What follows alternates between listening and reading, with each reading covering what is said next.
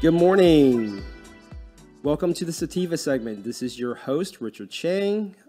Today we are filming episode 5 of the Sativa segment. Before we get into it, I would like to acknowledge that Dads at Peace is fueling this particular episode. Dads at Peace is a men's resource center that's based in Dallas, Texas. And if you want to find out more about Dads at Peace, go to the Dads at Peace page on Facebook. So today we're going to talk to someone on the consulting side of cannabis. So a little bit different than the past.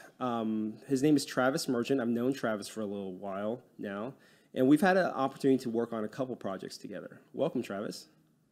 Hey, Richard. How are you today? I'm great. How are you? I'm doing great. Thanks for having me. Yeah, no, I'm glad you can make the time to make it onto the show.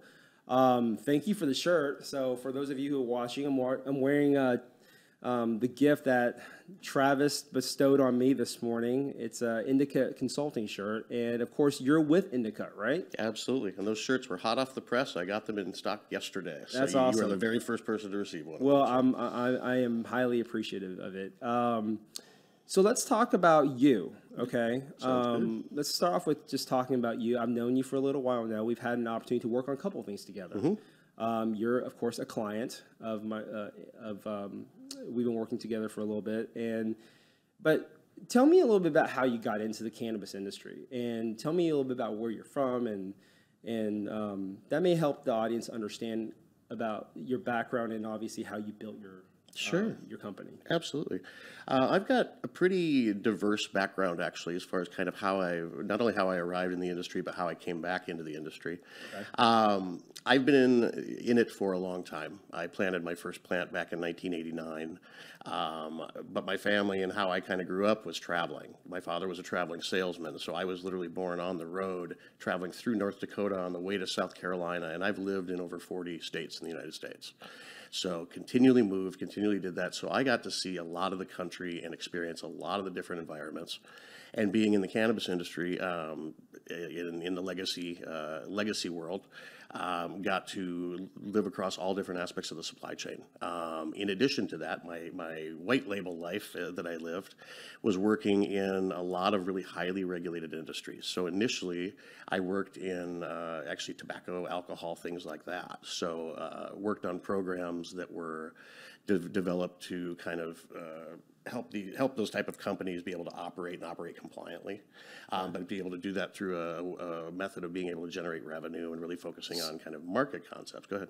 Okay, so let's take a few steps back. First of all, it's always interesting to meet people from the legacy side, right? I don't know if you saw my last episode. I had a gentleman from that side as well. It's because this is an industry that's evolved over time. Absolutely. It certainly has evolved since even the short amount of time that I've been in it compared to someone like you. But I guess let's back up to 1989. What compelled you to plant your first plant? Let's talk about that. I was initially fascinated with the plant itself, but I wanted to create initially I wanted to be able to not have the cost of having to spend money to grow or to buy and have product. So I wanted to learn on my own how to grow a high quality product and be able to do that for myself. And then in the first aspects of doing that, I became so fascinated with optimization and trying to understand how can I be better, how can I grow better, how can I grow larger, how can I do these things, and it kind of my brain naturally followed kind of a process of how do I scale.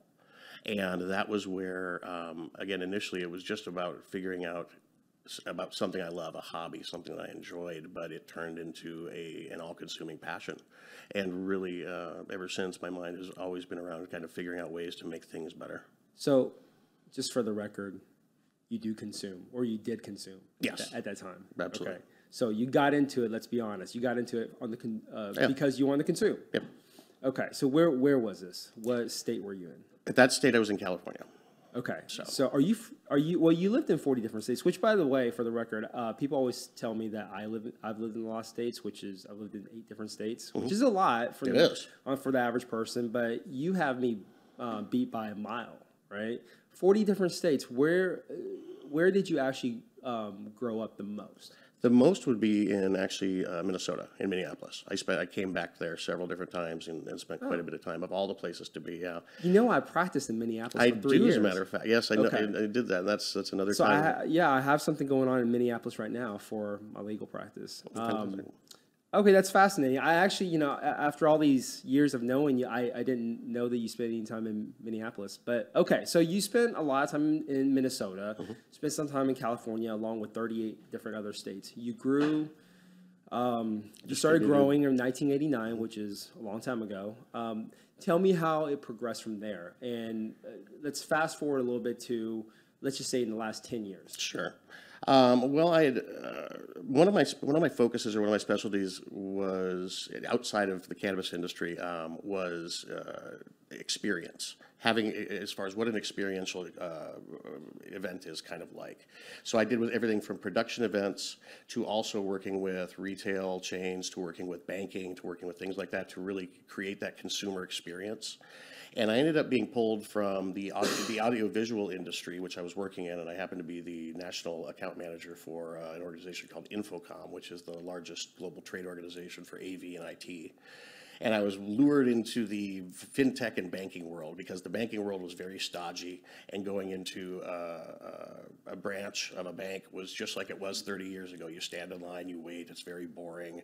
And they wanted to create them and make them more like Apple stores or kind of create that environment. So I helped work into that. I happened to be working for a California company that wanted to go into Texas. So I had moved from, at that time, Minneapolis, and moved down to Austin, back to Austin. I'd lived in Austin back in the late 90s and early 2000s. But I went down there, and it's funny that I'd gotten so burnt out trying to not only work in very high-stress jobs, but also in the financial and the banking world, and the banking world inside of Texas, which is an extremely good old boy network. It's very close, very tight, trying to represent a California company. It was just an exhausting couple years. And I remember it was my birthday. I remember waking up that morning and just being so downtrodden and going, what in the world am I doing? I don't like this at all. What do I like? Boy, I miss cannabis. And I started Googling, and I thought, what in the world's going on in Texas? And this was back in 2014 or 2015.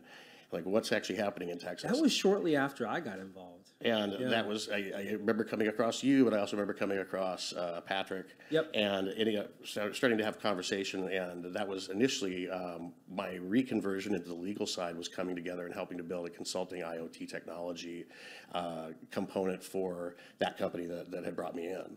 So I helped them launch that, helped them bring that to market, ended up representing at the time, one of the most forward-thinking LED lighting companies that we'd actually helped bring from Europe over to the U.S. And started working with organizations all over the United States, or all over North America. Ended up working with 8 of the big 16 in Canada to initially begin with. And that was kind of what drove me to it, but it was literally just waking up one day and saying, where's my passion at? Why am I doing what I'm doing if I don't enjoy it? And I realized that was cannabis, and I decided at that moment I was joining the legal industry, and I was going to make that what I did, and I never turned back. Yeah, no. So it sounds like it was where you are today was really accumulation of all these different life experiences, because you've mentioned white labeling, you've mentioned alcohol, you had some transitions along the way. Got into LED lighting. I'm sure it was pretty invaluable being in different segments within the cannabis industry, because as you and I both know, it's a very supply chain driven industry. Very much right? so. You have upstream, you have downstream, you have midstream, you have ancillary third parties that's around, which you and I are kind of in that ancillary space, right? Because we're the third parties that help facilitate the industry itself. So what other experiences did you have, do you think was critical to your growth? Sure.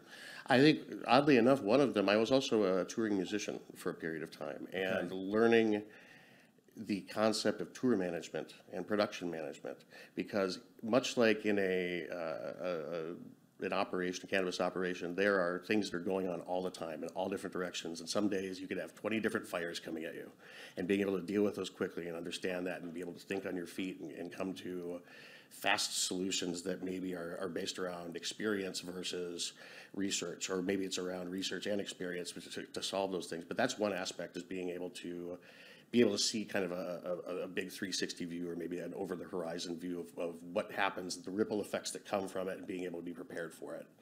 And so the music world really honestly helped me with that kind of mentality of being able to kind of approach those things.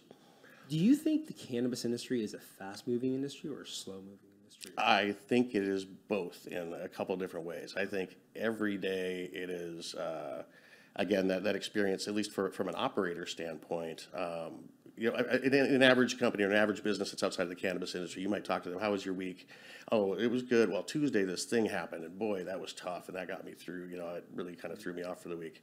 When you talk to somebody in the cannabis industry, how was your week? Oh, well, Tuesday morning this happened, and Tuesday afternoon this happened, and Thursday. So you got 30 different massive things that are coming at you to deal with. So it feels very fast, and it feels like there's constantly something that you're having to address, approach, deal with, solve. But when you talk about a lot of the momentum of the industry, there's a lot of momentum, but there's still a lot of different dams in the way of that stream. When you talk about it, that slows things down an awful lot.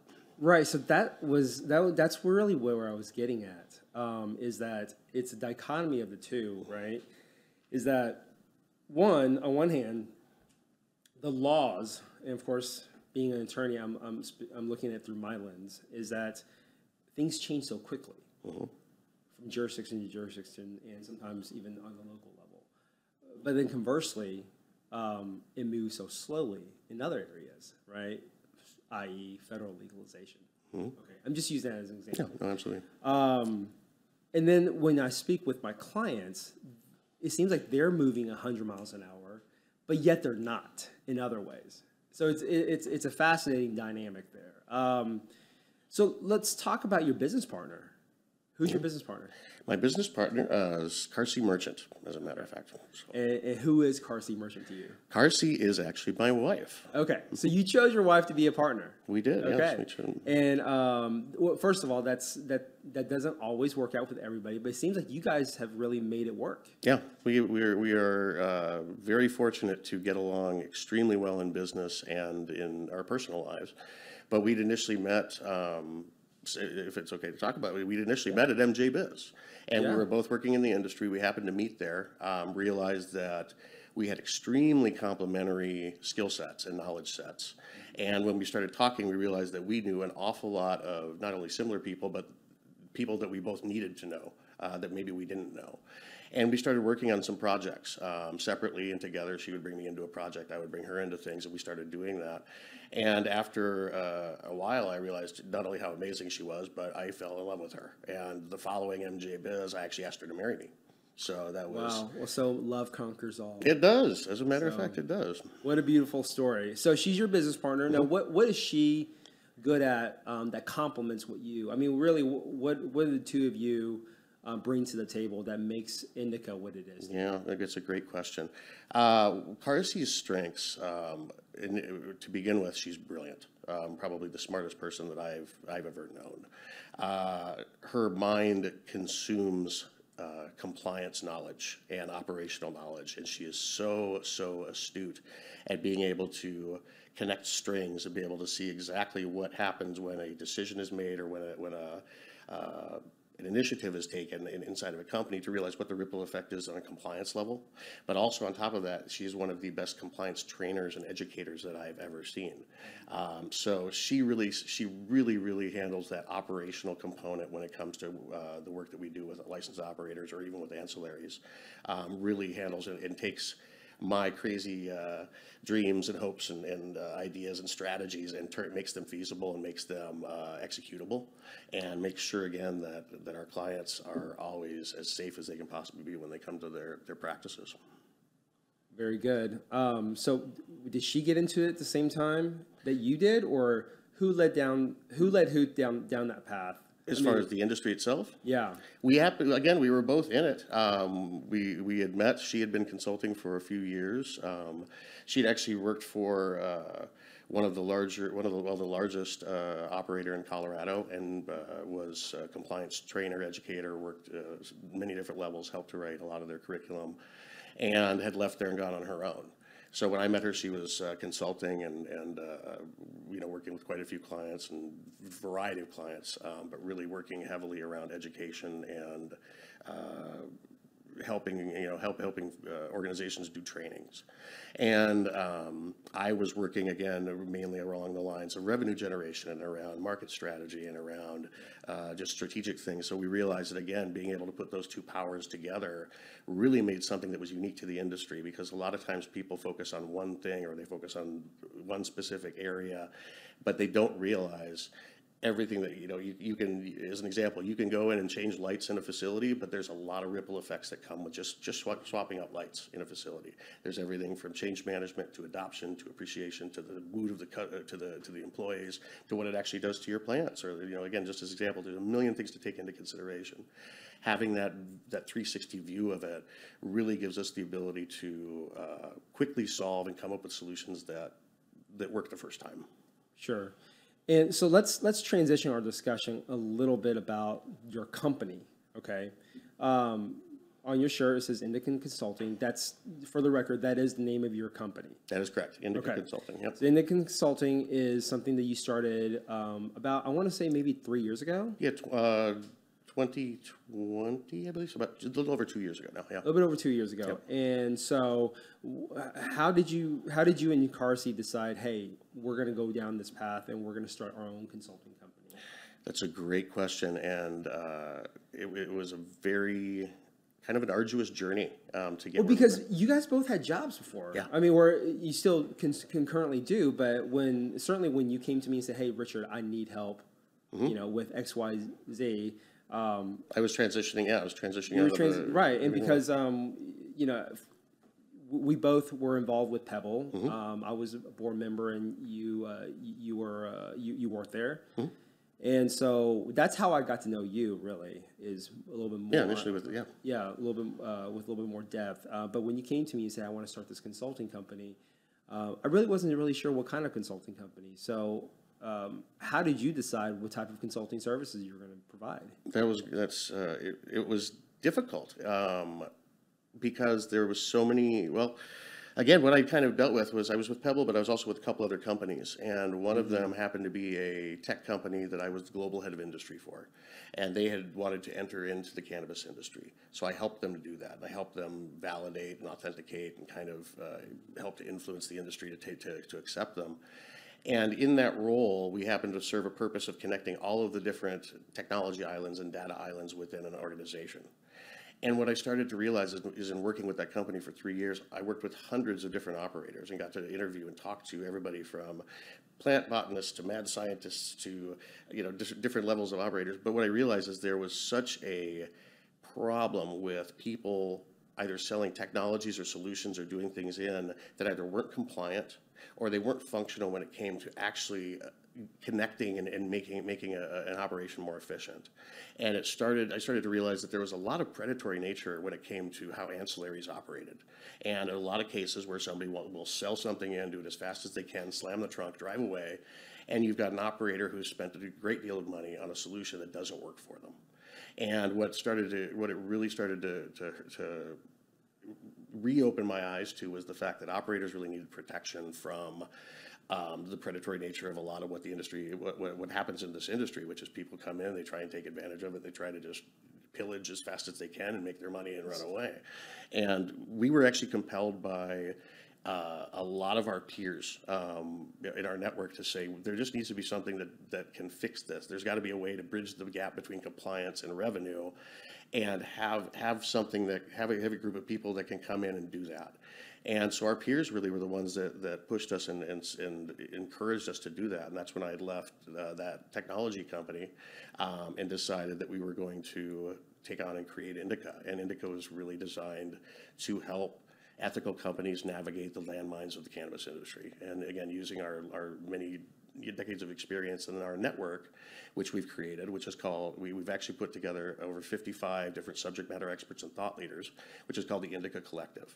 And all of these different experts are able to be brought in fractionally on projects to be able to use think tanks to create fast solution-oriented kind of things with some of the greatest experts of the industry. So that was really what our impetus was to create something that could protect operators, but also help raise the tide for the industry and help ancillary companies operate effectively, bring value, bring ethics, understand what the culture is of the industry, understand how to navigate that, but how to support it and how to become part of it versus being on the outside of it and just trying to take shots in and do those kind of things. So it's kind of both worlds as far as operating with the plant touching businesses and then those that support them. So I have two questions for you. One, how do you identify someone who's predatory? Just out of curiosity. Give me some characteristics of a company or a group that may be predatory towards one of your clients. Sure. I could give an example of... don't name any names. No names at all. I had a gentleman or a group that was designing a facility. Okay. And they had reached out and said, hey, we're thinking about doing this. By the way, here's our layout. And I looked and I saw, I want to say at least 27 problems just initially with opening up the document and seeing what the floor plan was. Everything from a bathroom opening up to a flower room to a this to a that, which instantly any person in the industry that has any sense of whatever should go, oh, this all needs to, there's a lot of things you need to fix. 11 different ancillary companies put in bids and put full product and all these things as far as pitches to them saying this is ready to go after looking at their layouts, and not one of them said a word about the problems that they were going to have from a compliance standpoint, from even an installation standpoint, from any of those kind of things. And in all of that, I knew all of those 11 companies, and I happened to know that I dealt with those 11 companies and had similar situations in different projects throughout the years.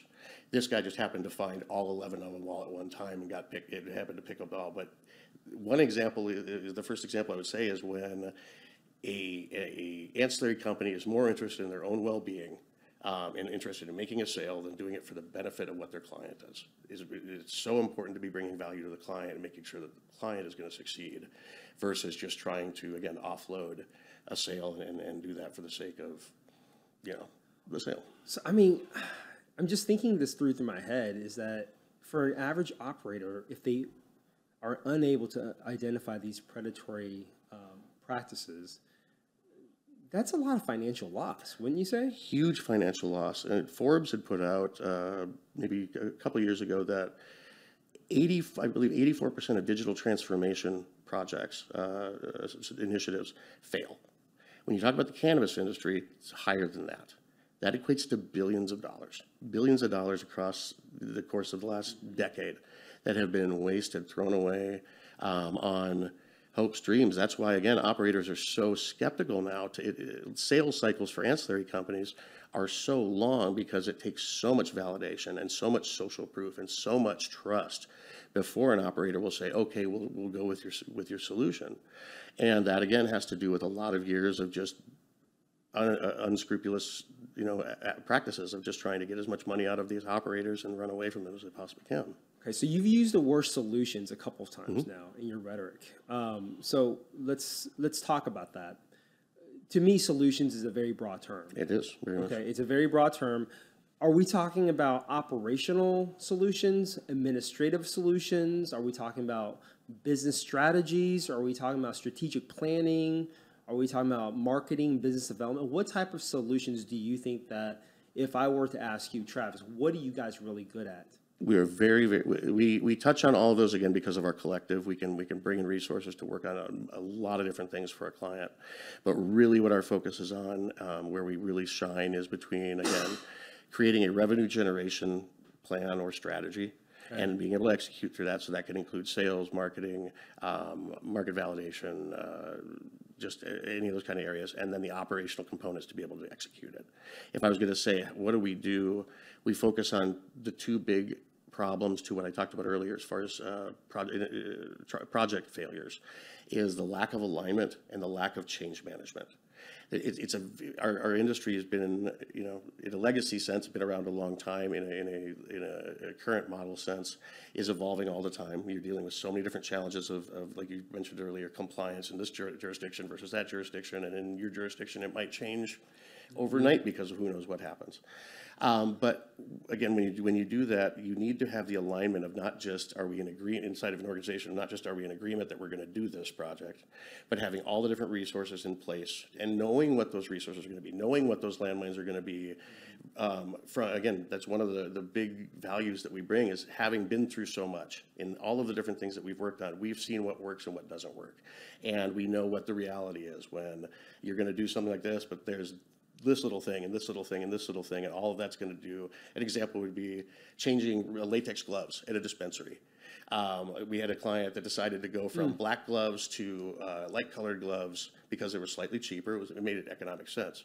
The amount of kickback from the staff having to wear these ugly gloves versus having black created such a morale drop, created such an anger thing for so long that it was a bad operational change to say they stepped over dollars to make pennies, and realized that again, just in that situation, there was something where the ripple effect of making a decision, while economically it might make sense to save an extra $7,500 a year or something, the detriment to what it caused was something they wouldn't have foreseen. But no, I can totally relate. I see that all the time.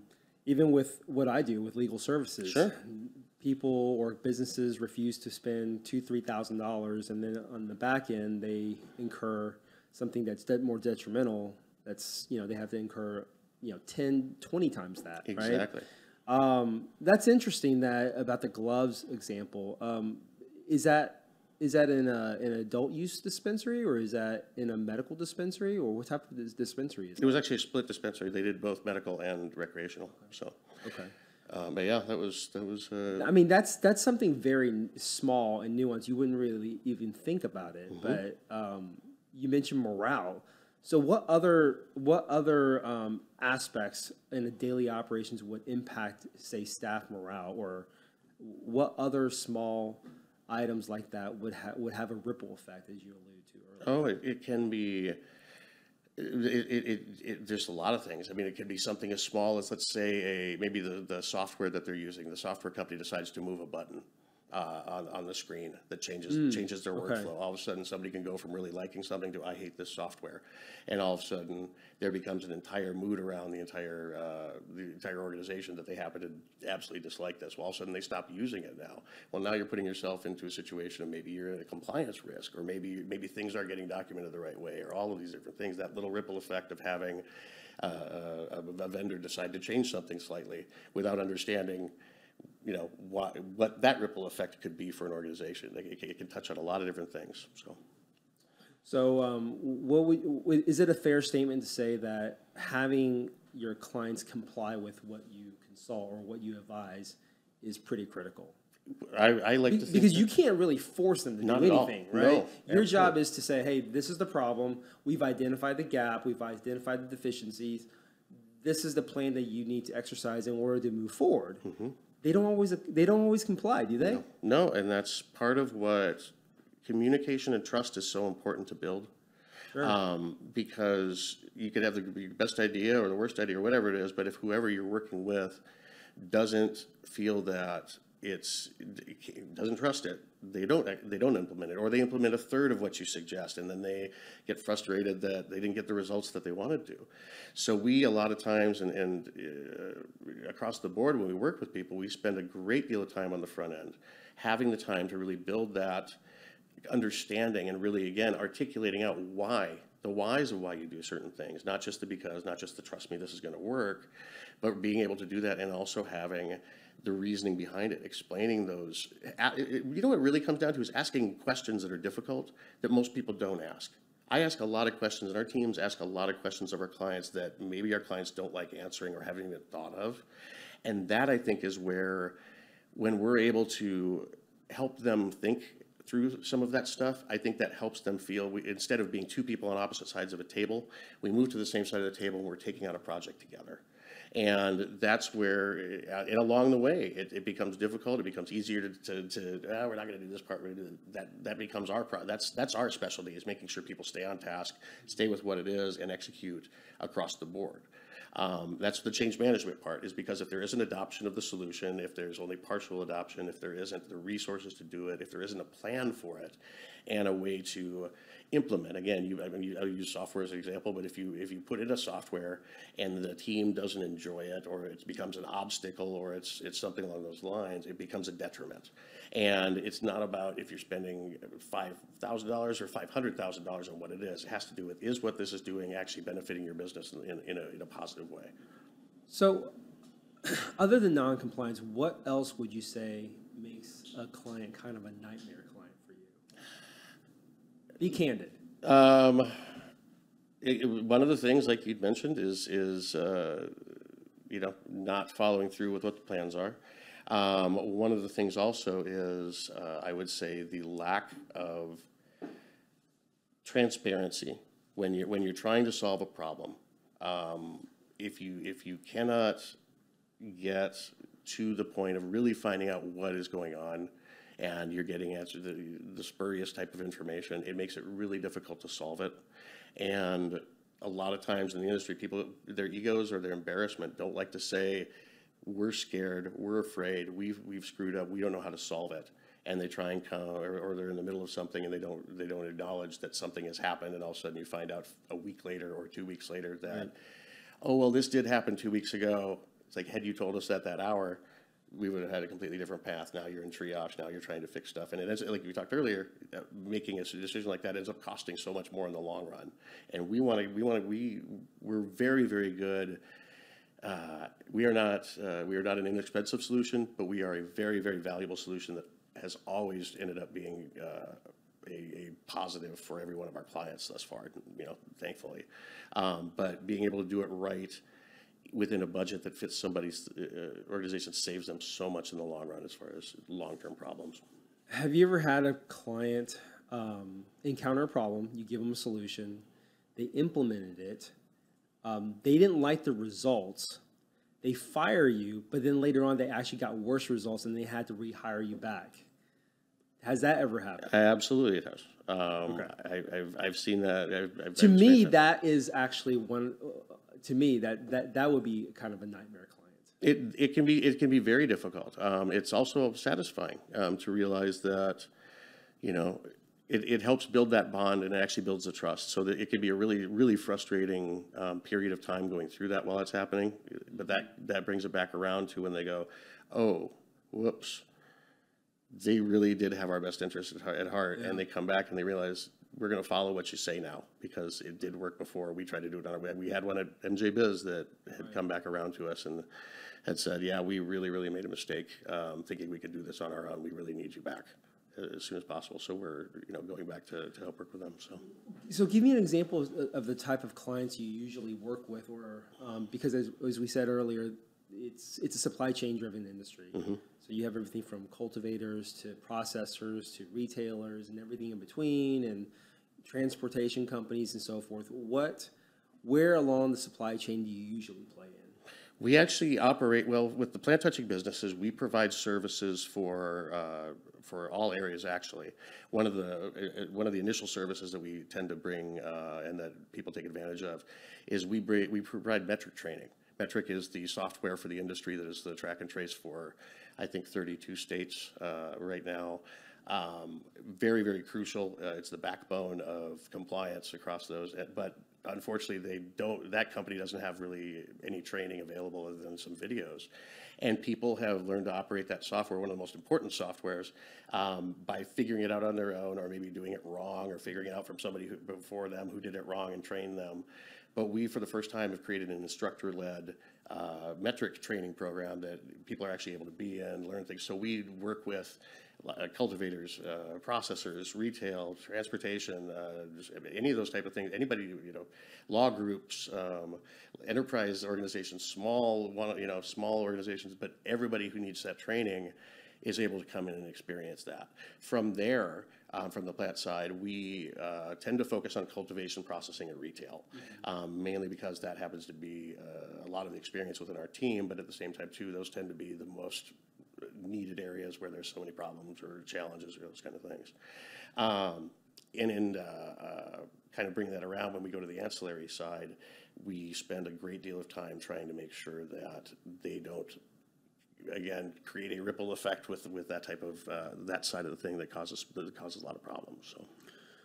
So when you got this company started, Indica, by the way, who named it? I'm just curious. We did actually at the same moment. We were one night. It was late at night, and we were looking up just URLs, and we discovered that this one happened to be available, and we happened to discover that somebody had it years and years and years ago for a completely separate business long outside of cannabis, and we thought we wanted to use that name, but we never thought in the world that the URL would be available, and we happened to grab it. It was there. It was fantastic. We actually had we bought it, and the next day we talked to GoDaddy to get some stuff set up, and the broker of that said, how in the world how could this have possibly been available? This is insane. So, but that was kind of, the inception was very much a hope, dream, and a lucky thing where we did a search online and found that it was something we could do. How fortuitous. Yeah.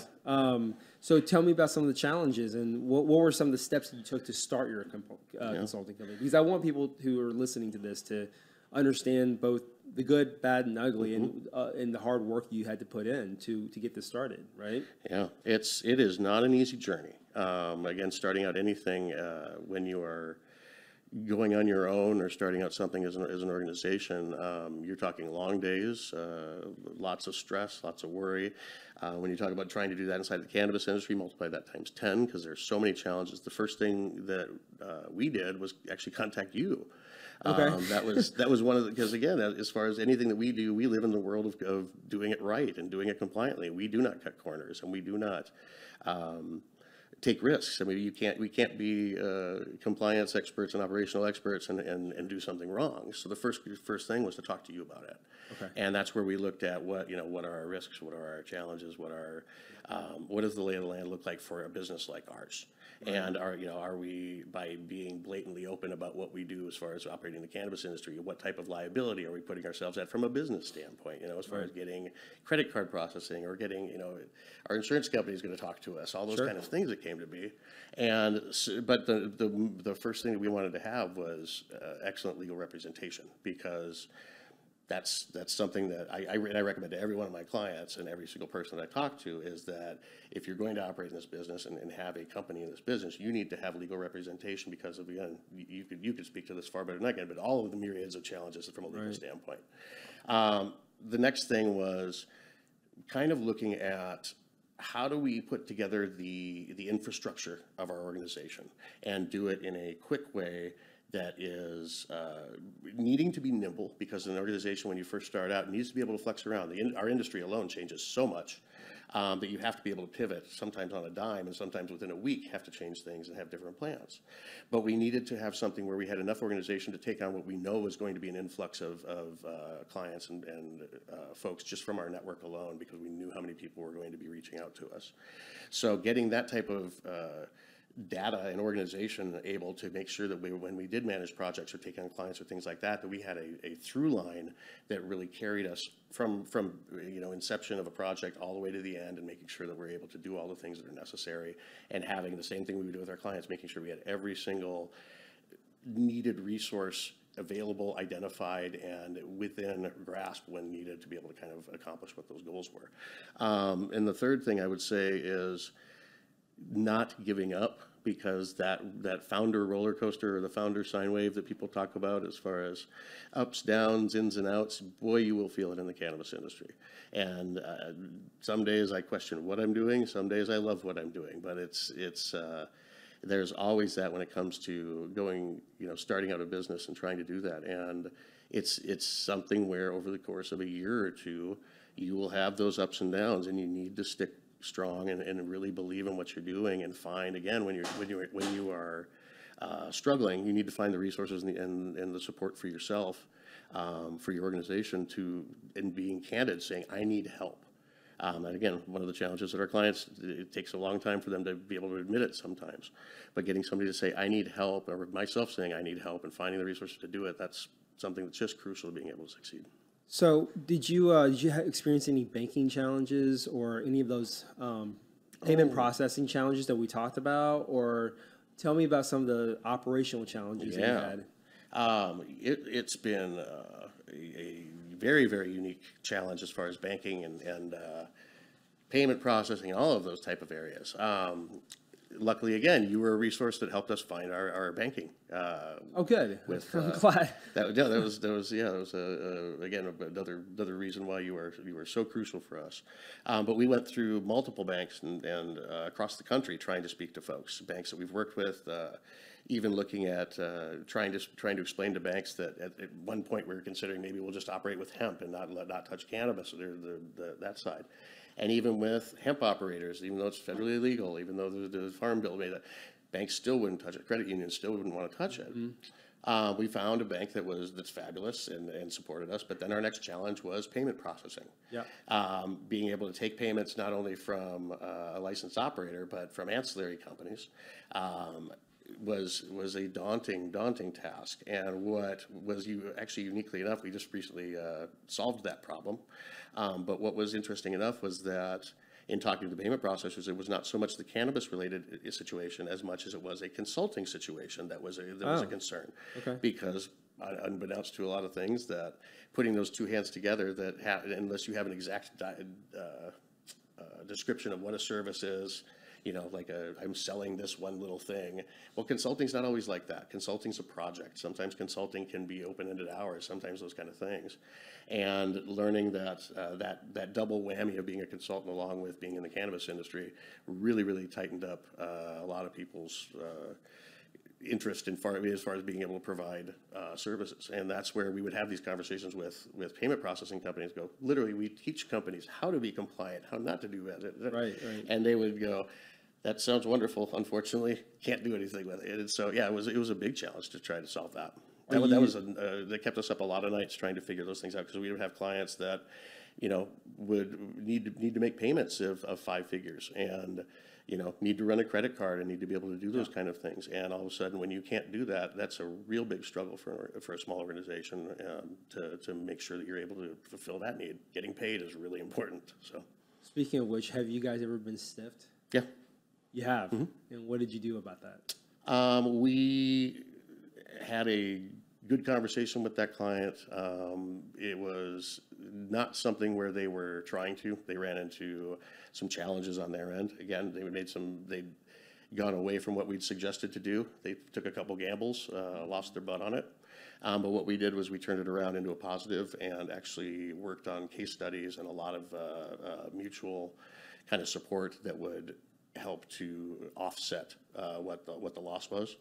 But that's a risk all the time, especially in this industry, because companies can come and go really quickly. It's very difficult to enforce contracts in a lot of ways. It's difficult to collect money when an operator doesn't have a banking account because they're storing everything in a vault. How do you try and acquire and go after situations like that, or with an ancillary company?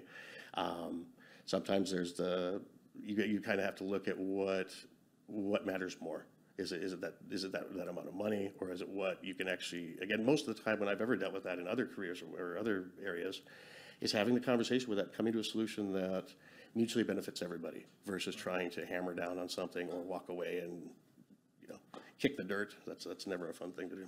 You, as a consulting company, do you ever take upfront retainer fees? Nope. Upfront? Okay. Absolutely, yeah. That's about half. Well, again, half of our business is working with ancillaries. The other half is with plant operators. Yeah. When we're operating, we do offer a service. It's called the Virtual Vice President. It's a fractional service where we can come in and step in and help with strategy, operations, compliance at a fractional level. That helps small and mid-level businesses be able to have an expertise without having a six-figure kind of payroll to have a chief marketing officer, a chief sales officer, something like that.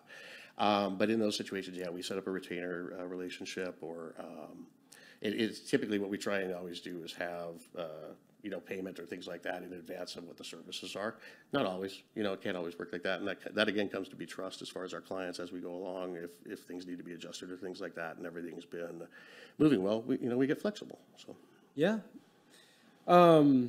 So let's pivot a little bit and talk about the industry itself. Yeah. I mean, we've talked about you serving the plant touching industry. It sounds like to me, I don't want to make any assumptions, but it sounds like you do some work in perhaps Oklahoma and outside of Texas, right? Oh, yeah, most of our work is around the country. We do some within Texas, but we actually split time between Denver and Austin, Texas, as far as all over. Okay.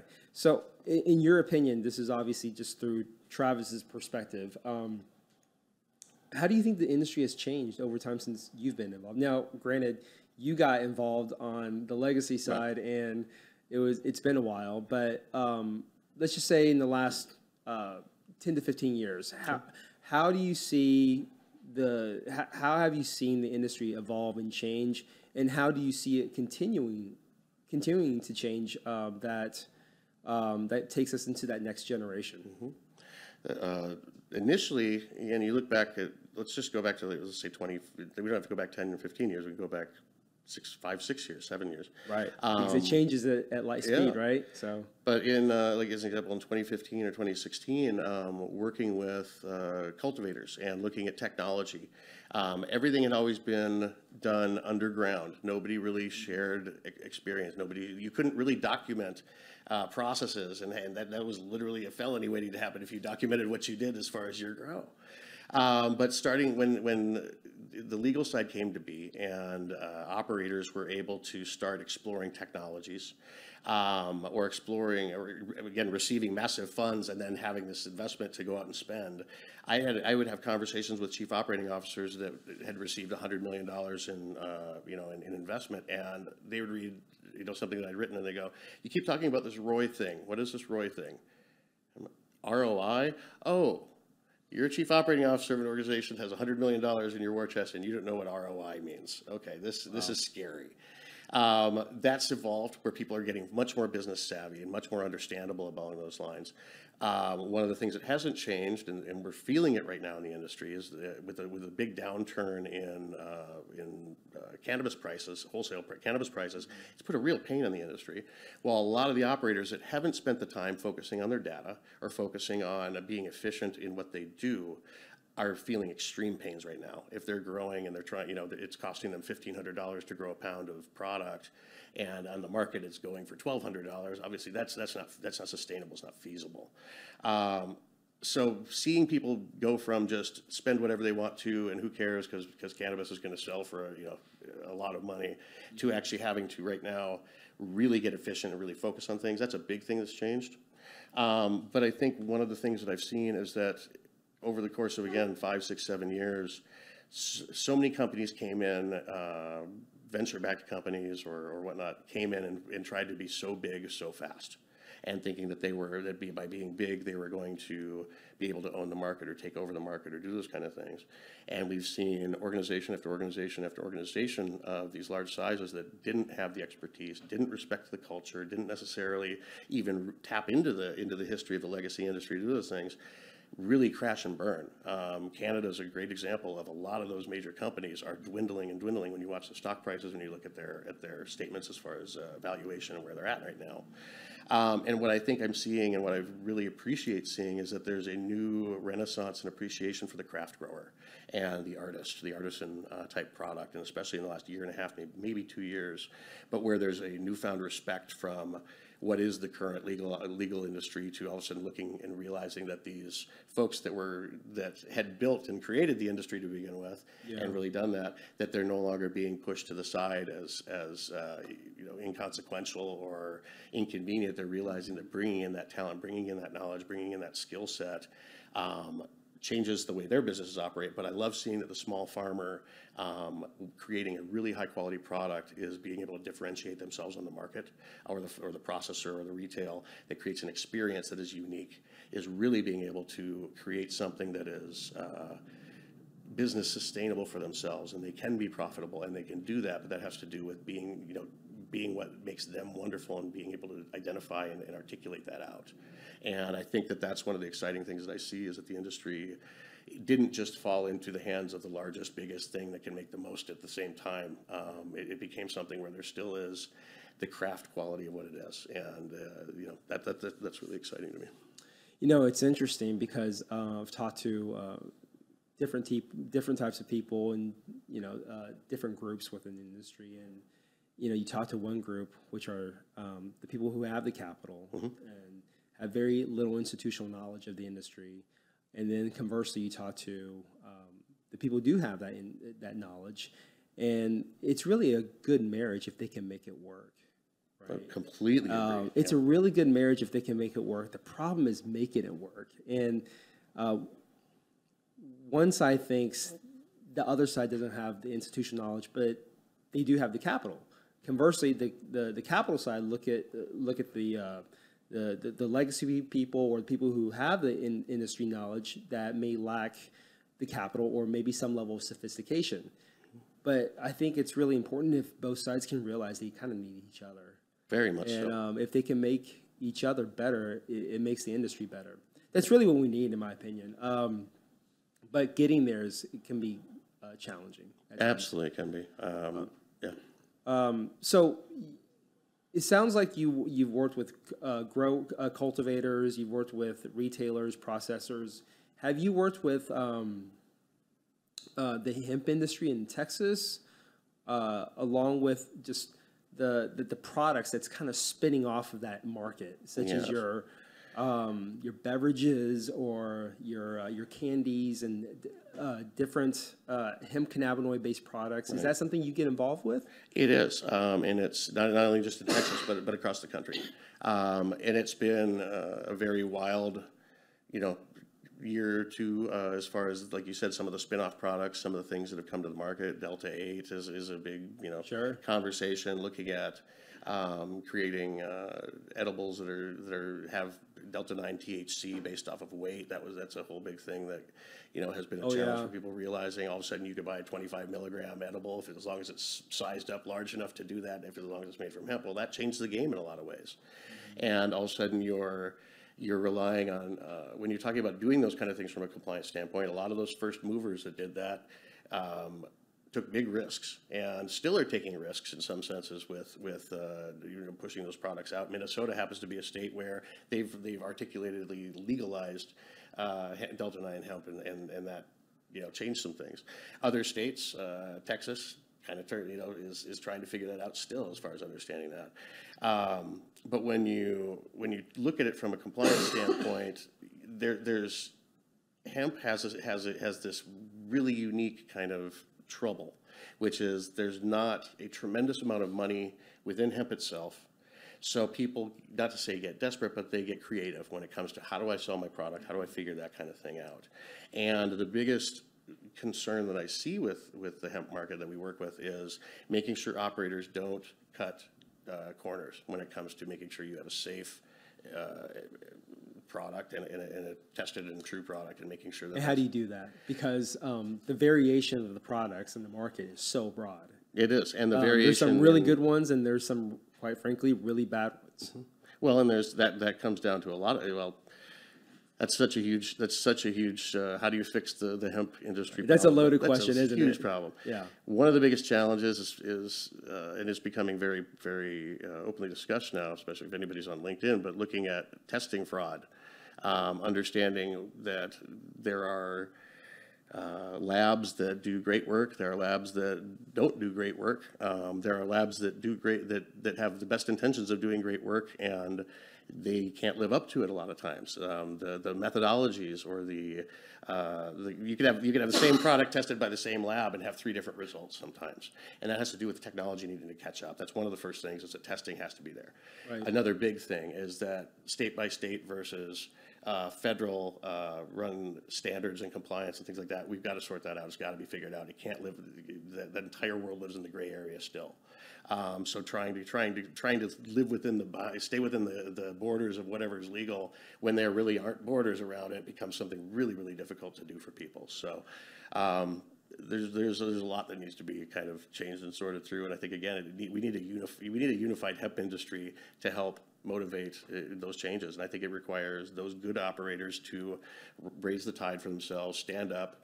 You know, again, one of the things about Pebble as an example is that we had higher standards and still have higher standards than almost any hemp operator that I know of. I mean, having pharmaceutical level variances, having triple testing, having all of those kind of things, that had nothing to do with regulations. That had to do with what our ethics were and our standards were and requiring. Well, I mean, that's the difference between what's mandated and best practices in the culture of a company. It is. I mean, those are two very different issues, right? So I'm going to push the envelope a little bit. I'm going to push it a little bit further. What do you know about products in the hemp cannabinoid industry that uses spray on, but the cannabinoid isn't really hemp derived? Oh yeah, that happens. This is a dirty little rumor. It's. But can you? I don't want you to verify with any names, obviously. But tell me. Let's talk a little bit about that. It happens. As an example, smokable flower gets a lot of times what people are doing. Taking hemp, spraying it, like you said, with a Delta 8 or a Delta 9 product. A lot of times what you're seeing is even cannabis that is just badly grown being sprayed and called hemp and having false. That's the one I'm talking about. That happens. Because then what's happening, if you think about it, if you're doing the spray on with just cannabis that's not defined as hemp, which is essentially marijuana under the Controlled Substances Act, then you're using spray-on cannabinoids derived from an illegal substance onto what is portrayed as a federally legal substance because you're calling it hemp cannabinoids, when in actuality it may not have derived from hemp. Absolutely. Okay. Absolutely. So again, I'm just a lawyer. I want to hear from the expert, but that is a dirty little rumor that goes around. It is happening. I've been aware of that, and it's one of the. Honestly, I think one of the worst things that's going on in the industry. Part of it is just safety, not knowing what the quality is, and those operators that are doing that typically are those that are cutting corners, and they're not necessarily making sure it is the most pure, safe kind of product that's on there. So you're dealing with pesticides, you're dealing with all sorts of different after effects of creating a concentrate that's sprayed onto something. That concentrates not just the THC quality, but it concentrates the heavy metals. It concentrates those things. If you're not paying attention to those things, then you're creating something that can cause a lot of damage for people. Sure. So. Well, we're approaching an hour, so let's get down to it. This is the lightning round. What's next for Travis, Carsey, and Indica? What's next? Yeah. Well, like I mentioned, we launched recently the metric training program, and we're going to be expanding that quite a bit. Very excited about that. We're actually working directly with Metric and several other operators several other ancillaries to help push that across the industry and create that. But one of the big exciting things we're working on is creating the Indica Consulting Research Center. And what we're looking to do, and we've actually done our proof of concept initially this past year, but what we're looking to create initially is a cultivation technology solution evaluation center, 10,000 square feet, that would allow different chambers to be able to not only validate and vet technology, but help to create technology recipes that will actually be able to be implementable in an instant way, instead of an operator having to understand and figure out 30 different moving parts and trying to make it and taking them 3 years to get their grow room to actually grow like they wanted to, or their processing to actually operate. Having a turnkey SOP that comes in. Having this facility would give operators the ability to have a unique kind of space to test something out without disrupting their operations. But on the other end, kind of a Consumer Reports meets Hort America's idea is for the ancillary companies that struggle. Again, we talked earlier on about the long sales cycles, or trying to build trust, or trying to prove what they can do. There's so much promise and very little proof when it comes from ancillaries that try to sell into there. We want to be able to help them prove out their solutions and be able to do that and help them understand not only what the real factors are that happen inside of a cultivation or inside of a product. Again, we plan on starting with cultivation, and then creating a processing, and then creating a retail area. But initially being able to do that, but helping those ancillaries not only understand that, but understand those ripple effects and those change management effects that they need to go in and be able to speak to their clients about before they're taking on projects, and be able to really come in and do a better job of supporting that part of the industry. Okay, very good. Well, Travis, it was so wonderful talking to you. I think this is the most you and I have talked in a long time. I think so, yeah. As So far as being able to I'm sit glad down we and- had a chance to catch up, and thank you for making the drive up to Dallas for this podcast. And on behalf of the Sativa segment, we thank you. Thank you, Richard. This has been All fantastic. right, good talking to you.